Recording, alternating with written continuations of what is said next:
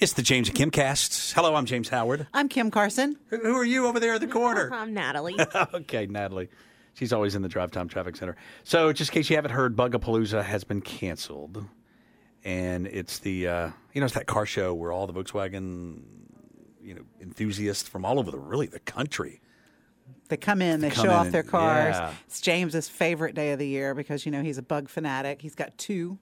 I do. I've got a 1970 and a 1963, and my mom gave birth to me in the back seat of the 63. What? I've got so many memories of that, Dad picking me up at ball practice and me driving it. It was my first car. The 63 was, but I'm driving it today. It's funny.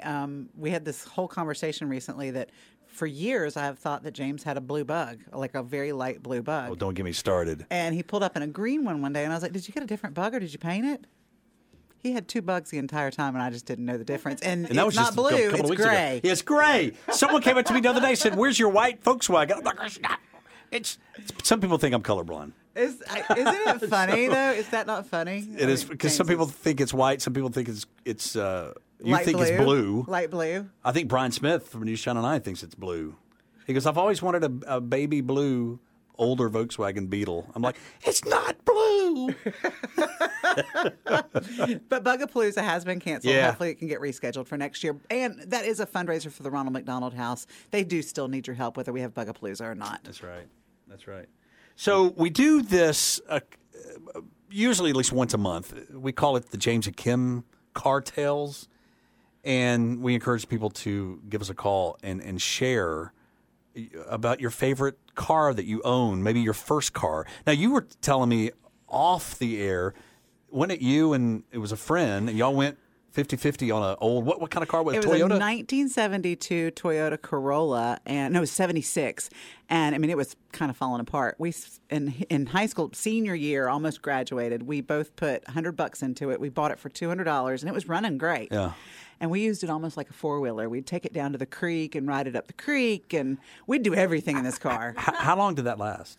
How long did the car last? Like two years. We shared wow. it. Yeah, it was just we didn't carry the only liability insurance on it. So. Did it finally explode? Yeah, well, the bottom almost fell out of it. Okay. Yeah, but that's probably because we rusted it out driving it through creeks. That makes sense. It was in Roopville, Georgia. We'd go down to Whooping Creek. Yeah. Whooping Creek. Yeah, that's what it was. It was so much fun. Yeah. Now, Kim is fairly old. Natalie, you're a whippersnapper. I'm a whippersnapper. So, all right, you're in your mid-20s. My first car, What was your first car? Was a 2001. And I remember when my parents bought it, they picked me up from first grade in 2001. And That's cool. So it was don't give me any mouth about this. It was a Mercedes ML320, one of those SUVs.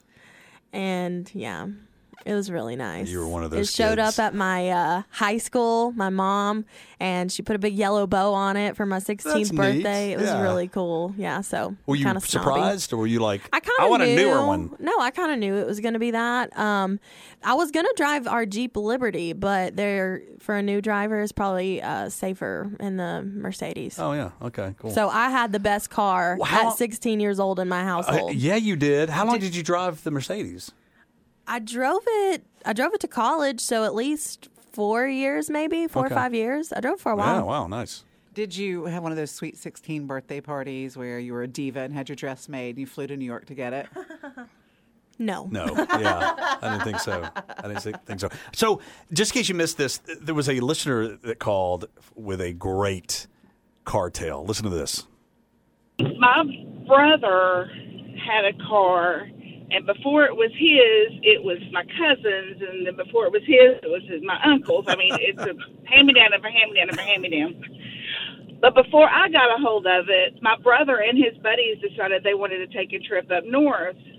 Well, they lost the gas cap, and instead of replacing the gas cap, they stuffed it with newspaper. Oh, no. Yeah, well, so by the time I got it, there was newspaper in the tank. Oh, no. And every time I drove it, you know how when you start to run out of gas, it does that chug-a-lug? Yeah, right. Well, whenever it did that chug-a-lug for me, I had to pull off the side of the road and pull off the fuel line and blow the paper back down into the tank to be able to get to where I needed to go. That is hilarious. Wait. So what kind of car was it again? It was a little Honda Civic. I mean, it was like early 90s. Okay, late yeah, 80s. like a hatchback. Yes. That's Those are great. cute. Oh, It was, oh my gosh. I hated that car. I hated my brother. Honda Civic. I love it. It was a hand-me-down Honda Civic. But I tell you what, these kids these days that get these new cars, they have no idea what it was like. Whippersnappers of the day don't know what it's like to blow paper through a fuel line. I mean, I had to learn how to change a tire, and I learned about a fuel line long before I should have. I grew up on a farm. We were siphoning gas to put into cars from Yep. tractors with our mouth to start it. Yep, I've done that before. I've lived on a farm as well, so Yeah. I get you there. Yeah. Hey, great story. Thanks for sharing it with us. Sure. Have a good day. Fun phone call. Oh my gosh, yes. I remember the chug-a-lug days. It's been a while since I've run out of gas, but I'm not surprised you've done that a few times. let me tell you something. I remember like being almost late to football games because I ran out of gas. I mean, I was notorious for running out of gas. One of the Volkswagens that I drove, the gas gauge never did work. So you had to eventually look at it. I was about to say, were you having blonde moments? It didn't work, so that gives you an excuse Yeah. for running. Have you ever run out of gas? I have never run out of gas. My Jeep will go as far as I take it. What? Until it runs out of gas. What is that supposed to I've mean? never run out of gas. Okay, well, because you fill it up. when you get no, close to I get E, then really you fill it up. close. I get really close to. I've put more than 20 gallons in it, But- and it's a 20-gallon tank.